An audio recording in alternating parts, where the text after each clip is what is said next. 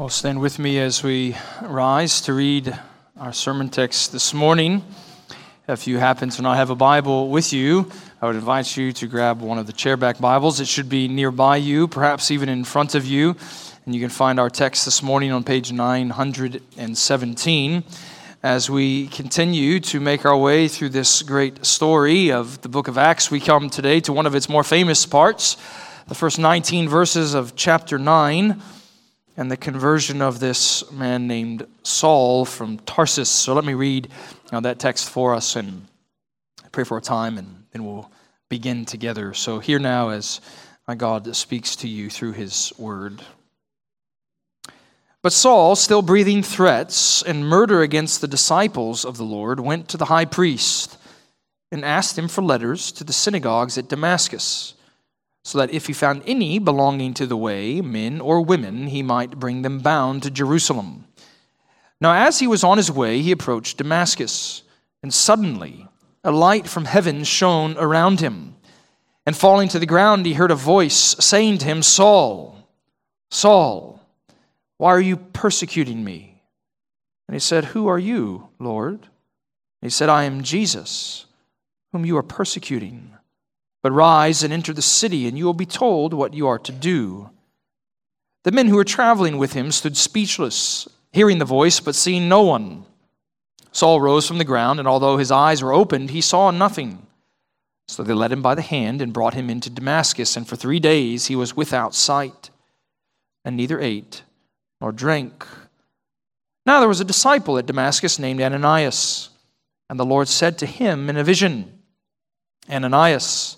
And he said, "Here I am, Lord." And the Lord said to him, "Rise and go to the street called Straight, at the house of Judas. Look for a man of Tarsus named Saul, for behold, he is praying. And he has seen in a vision a man named Ananias come in and lay his hands on him, so that I might regain his sight." But Ananias answered, "Lord, I've heard from many about this man, how much evil he has done to your saints at Jerusalem. And here he has authority from the chief priests to bind all who call upon your name."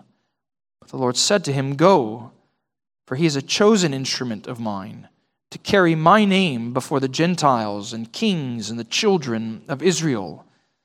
For I will show him how much he must suffer for the sake of my name." So Ananias departed and entered the house, and laying his hands on him, he said, "Brother Saul, the Lord Jesus, who appeared to you by the road by which you came, has sent me so that you might regain your sight and be filled with the Holy Spirit."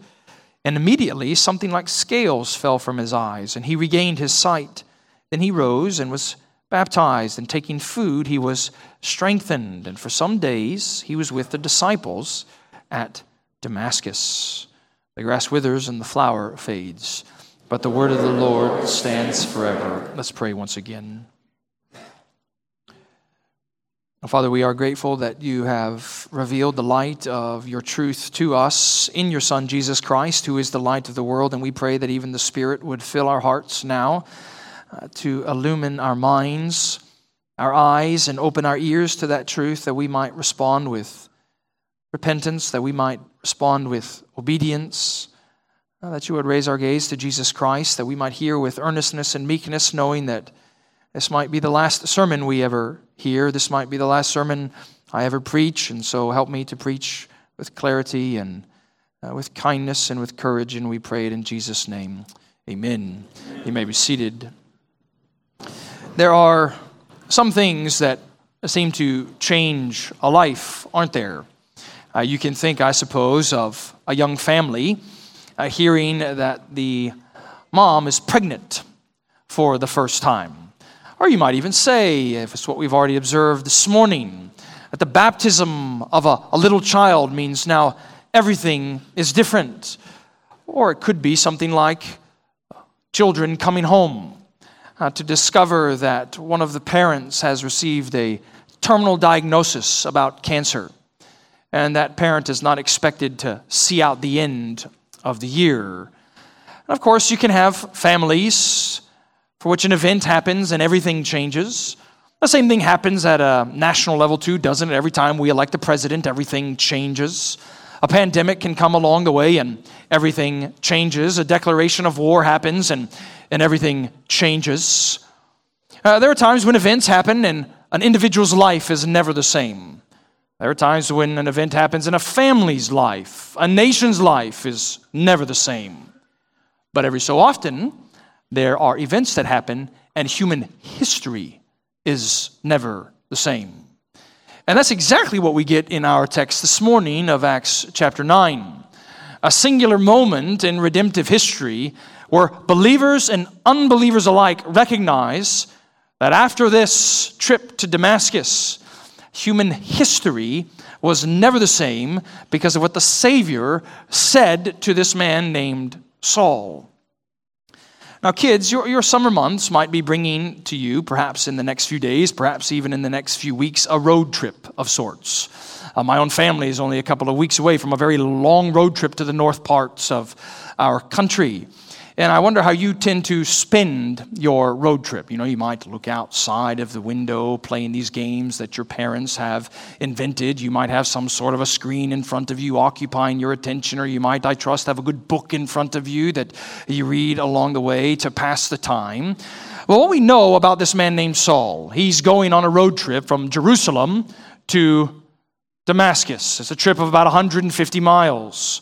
Walking it would have taken him something like 2 weeks. And along the way, as he's moving northeast from Jerusalem, he would have seen the Samaritan mountains. He would have seen the valley of Jezreel. He would have passed by the western side of the Sea of Galilee. And we come to this road trip that changed human history. It's why one scholar has said, no other event has so changed world history except the death, burial, and resurrection of Jesus Christ of Nazareth.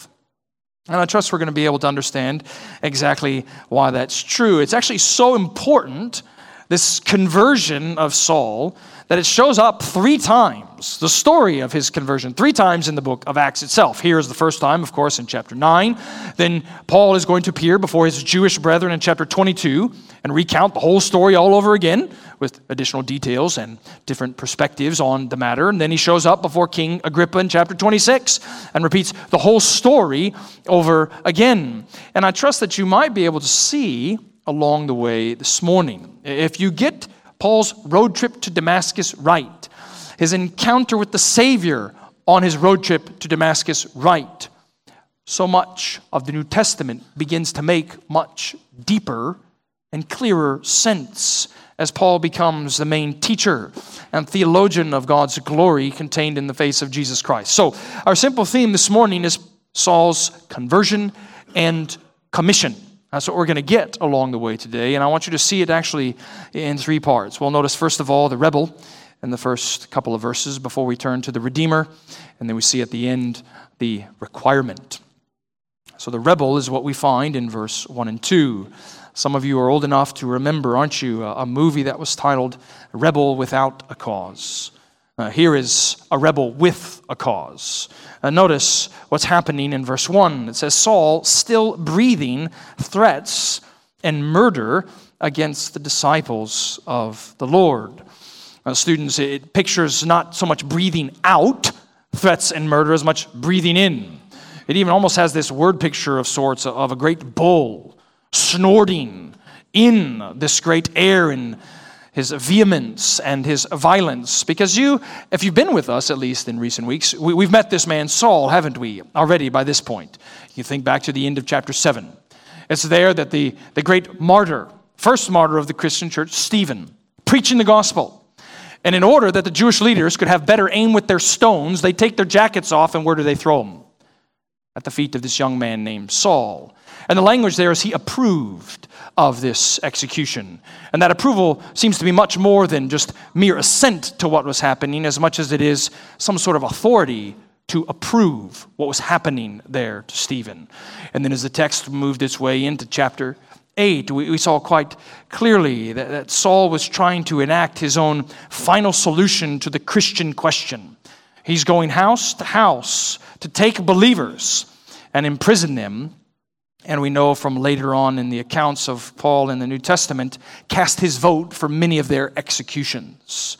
And so he's so zealous to persecute the church. You see, now he's willing to walk 2 weeks northeast to be able to run out even more believers. Look at how verse 1 through 2 continues. The high priest is the one to whom he went, and he asked, Saul did, for letters to the synagogues at Damascus, so that if he found any belonging to the way, men or women, he might bring them bound to Jerusalem.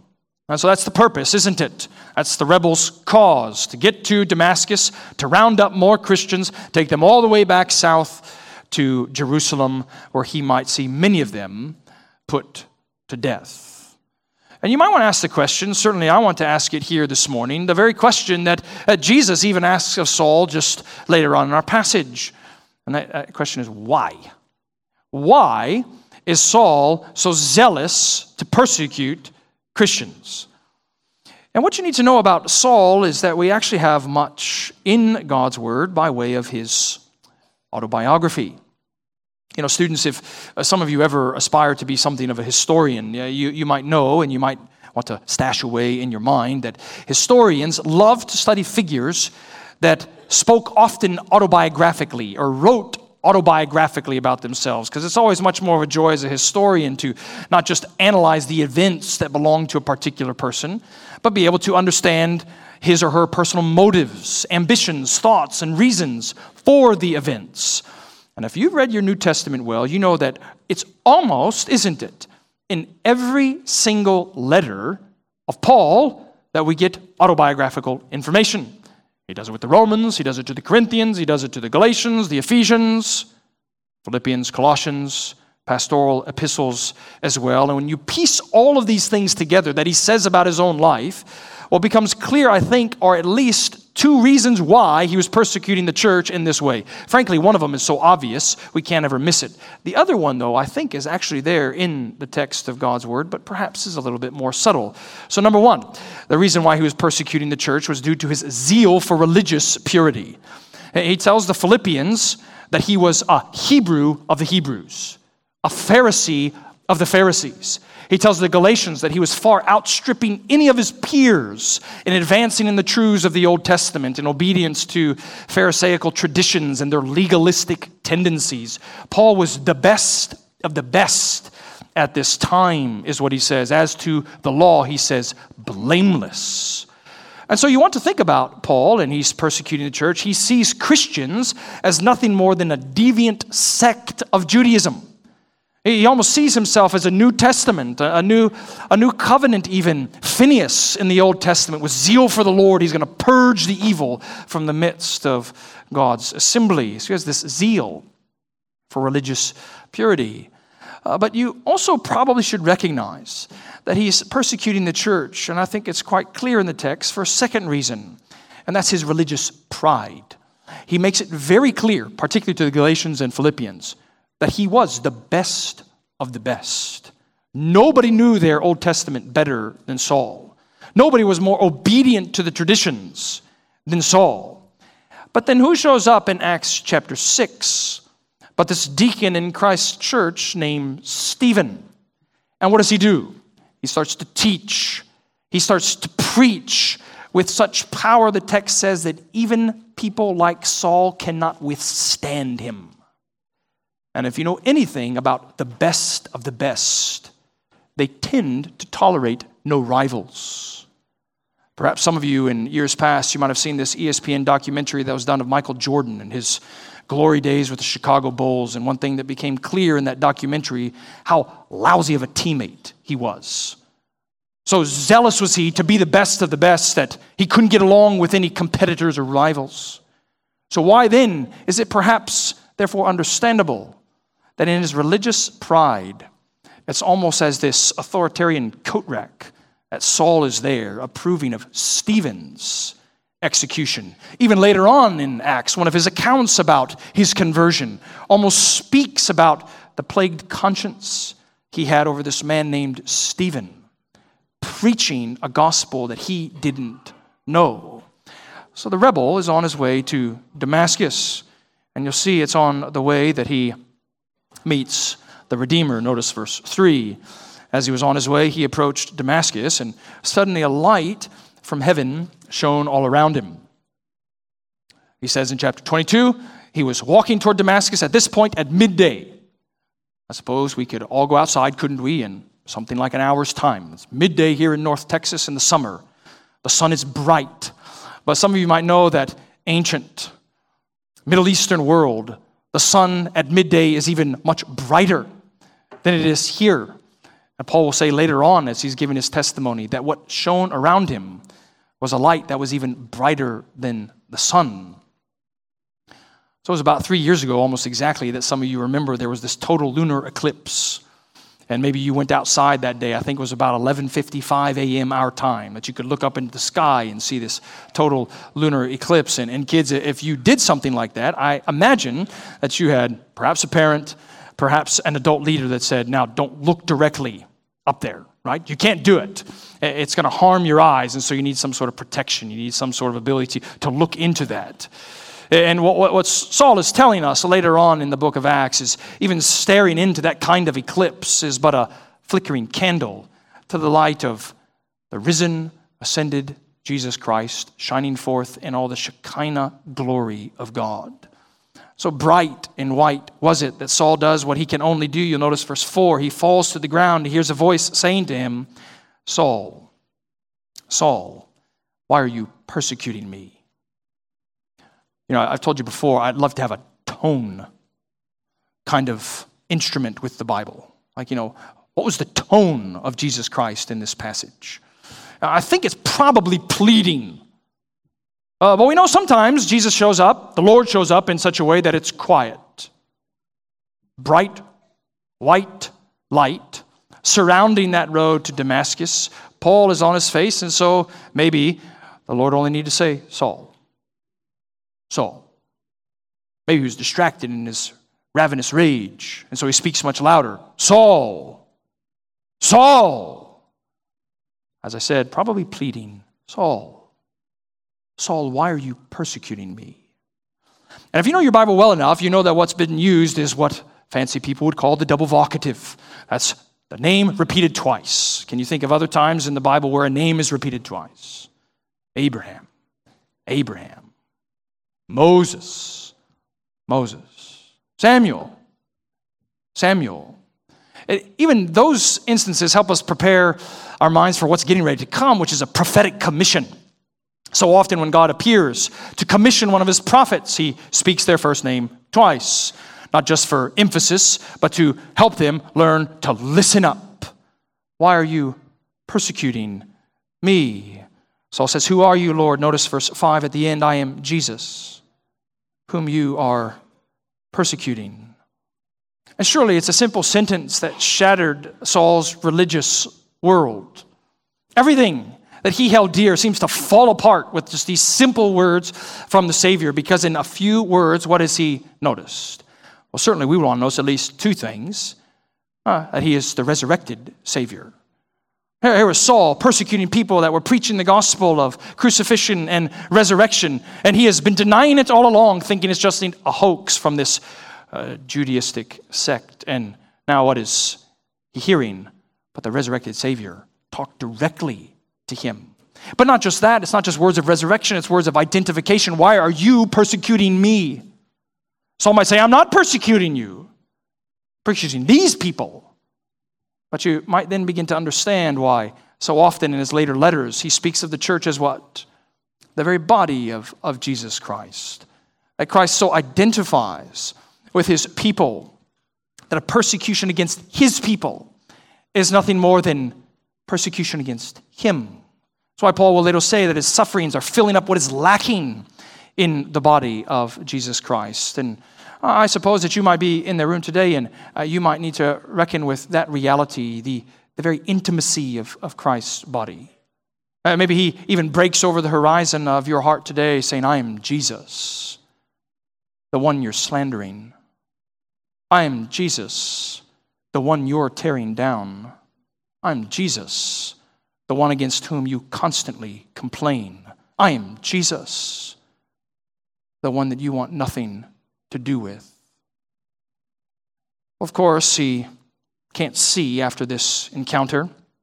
So he gets up, you'll see in verse 7, he's commanded to rise and to enter the city. We're told in the next verse that those who are with him, his traveling companion, his companions, his entourage, they could hear what was going on, but not see what was going on. So they lead him by the hand into the city of Damascus, and it's there. He has his own 3 days in the belly of the fish without sight, neither eating nor drinking. And it's in chapter 10 that he hears the requirement. I went to a symphony several years ago with Emily. We were going to see one of my favorite pieces that was playing down at the Dallas Symphony Orchestra. And as some of you might have done when you've gone to such an event, you just kind of stare around at the players and you notice, who's the first chair of this instrument, who's playing the important parts of this movement. And if the symphony at least is playing a piece that doesn't have a lot of particular points where the percussion plays, you'll see someone staring almost blankly at a music stand in the back of the organized orchestra. It's probably this guy who plays percussion, and he seems altogether bored. He seems altogether indifferent to the scene and this particular piece that was going on. And he just sat there. And he stared at this music stand for minutes and minutes, and I trust actually dozens and dozens of minutes on end. And near the end of the symphony, he suddenly stood up. He grabbed his cymbals. As the symphony reached its crescendo, he smashed those things together. Then he sat right back down. And it was a man that had momentary, but not minor, significance. That's exactly what happens here with this man named Ananias. He never shows up after this passage. Momentary, but not minor significance. For notice, he has his own kind of experience of hearing from the Lord. Verse 10 and 11, the Lord said to him in a vision, Ananias. And he said, Here I am, Lord. And the Lord said to him, Rise and go to the street called Straight. At the house of Judas, look for a man of Tarsus named Saul. For behold, he is praying. He has seen a vision of a man named Ananias coming in, laying his hands on him that he might regain his sight. You can see the qualities of Ananias, can't you? Paul will later talk about him as religious and highly respected. Devout he was as an early believer. He seems to be on speaking terms with Jesus. Not as though Jesus speaks to Saul and Saul's like, well, who are you? Ananias says, well, here I am. What do you want me to do? And what Jesus wants Ananias to do is be faithful and obedient to a command that stretches him to the limit. I trust you know that oftentimes God will command you in a way that stretches you to the limit. Because what's that limit to which Ananias is stretched? Well, look at what his own response is in verse 13 and 14. Lord, I've heard much about this man, how much evil he has done to your saints at Jerusalem.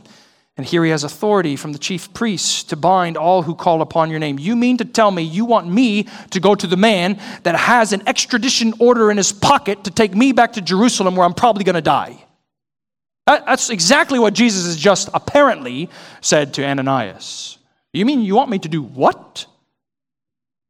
Well, oftentimes when God speaks to his people, it might come with that force of, you want me to do what?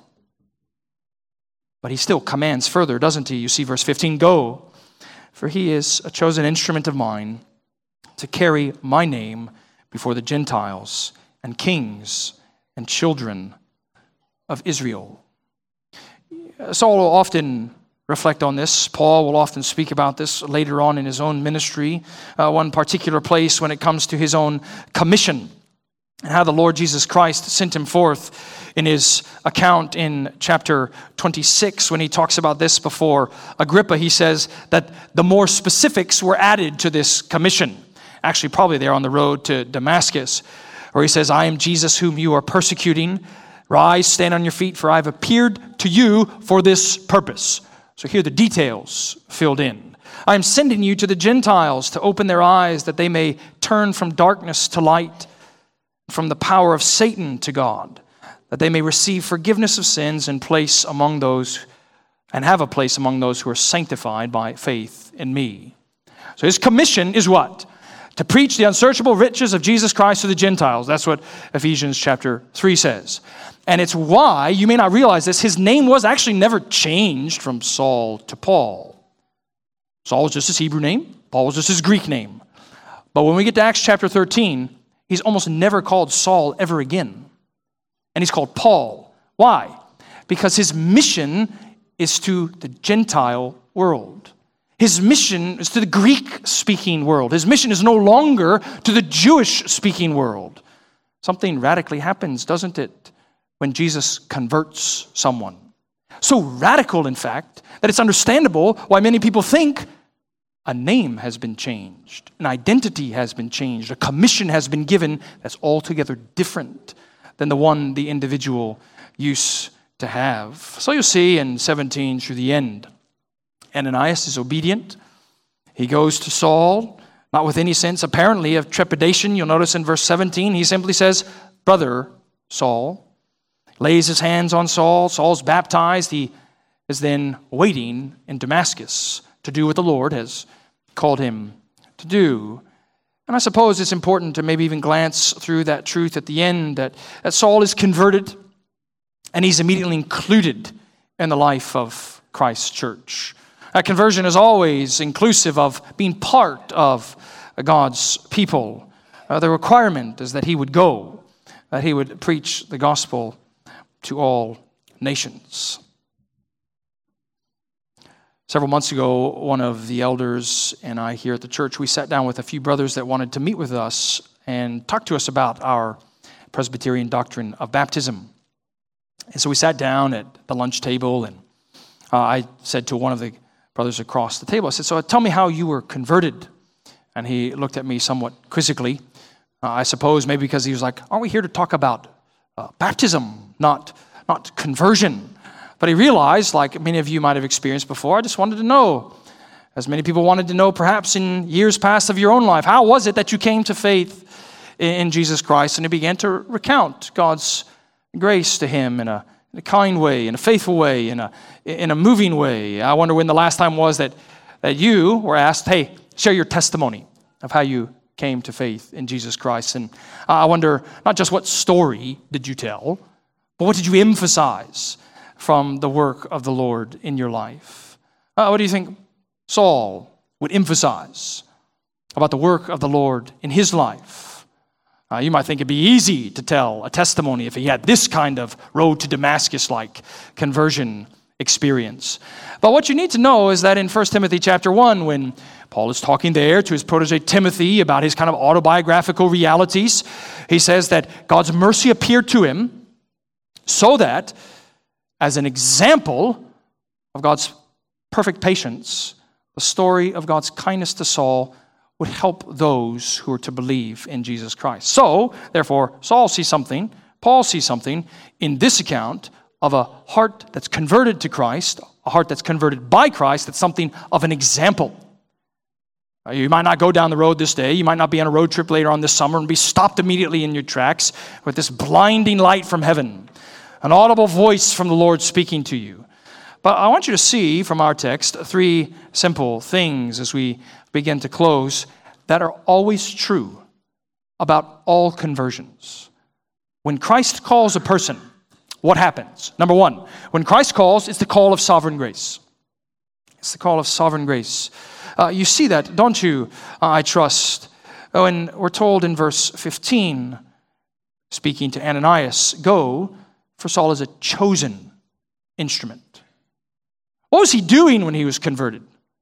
He's trying to go kill more Christians. So I trust, students, you recognize that there's nothing you can ever do to earn that sovereign, gracious call of Jesus Christ. Saul was doing the exact opposite. And yet God's sovereign, preordained, decreed plan, it was that moment, on that road, on that day, that it was time for him who was a persecutor to now become a proclaimer. He who was a murderer to now become a minister. He who was an apostate to now become an apostle.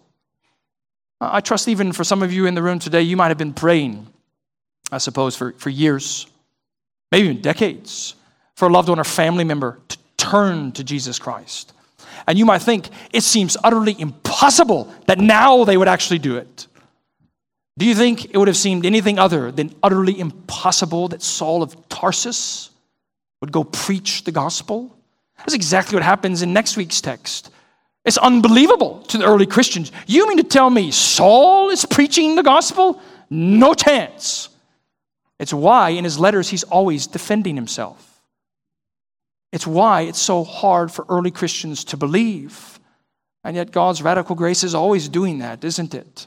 It's taking exactly what you would never expect and turning it into what he's always expected and decreed it would be. When he calls, it's a call of sovereign grace. Number two, when he calls, it's a call to suffer. It's a call to suffer. Notice verse 16. I will show him how much he must suffer for the sake of my name. It's not surprising that Saul becomes the theologian of suffering in the Christian life, speaking about it even as this grace that has been given to God's people. Do you know that you could come to Jesus Christ and things actually get worse? But you still must come to Jesus Christ. You know, you could be in here today thinking, well, I'd come to the Lord Jesus Christ as long as things get better. And he might be wooing you and welcoming you by his sovereign grace and actually telling you, no, it's going to get worse. It's going to get worse for the rest of your life.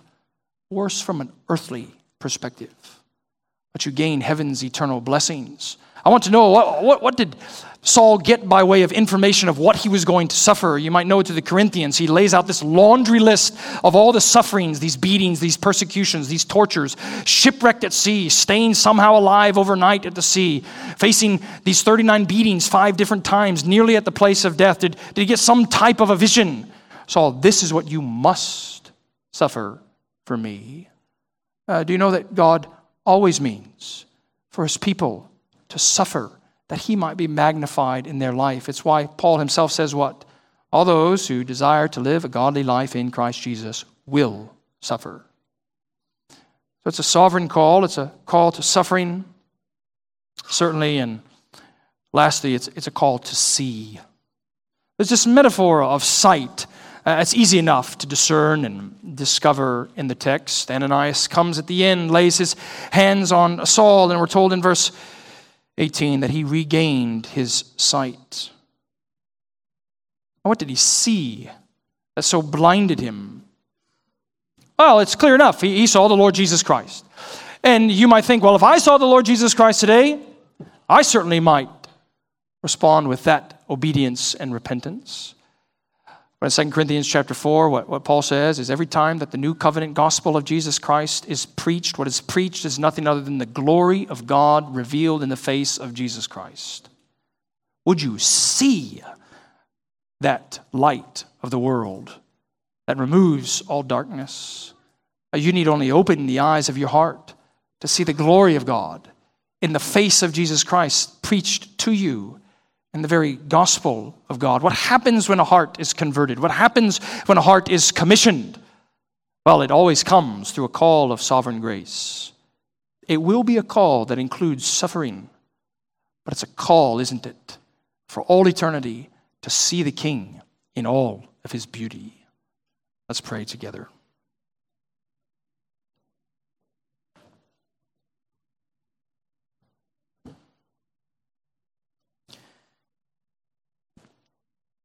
Lord, we do pray that you would open the eyes of our heart to understand the power that is ours in Jesus Christ, that the very same might and strength that rose him from the dead is available to us by faith in your Son, that dead hearts might be raised to life, cold hearts might be made warm and full of joy in your Son.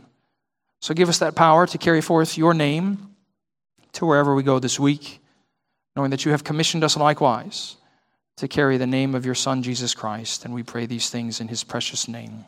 Amen. Let's stand together as we respond now to God's word, turning in our hymnals. As Saul was commissioned to carry the name of Jesus Christ, let's turn to hymn number 297 and sing All Hail the Power of Jesus' Name.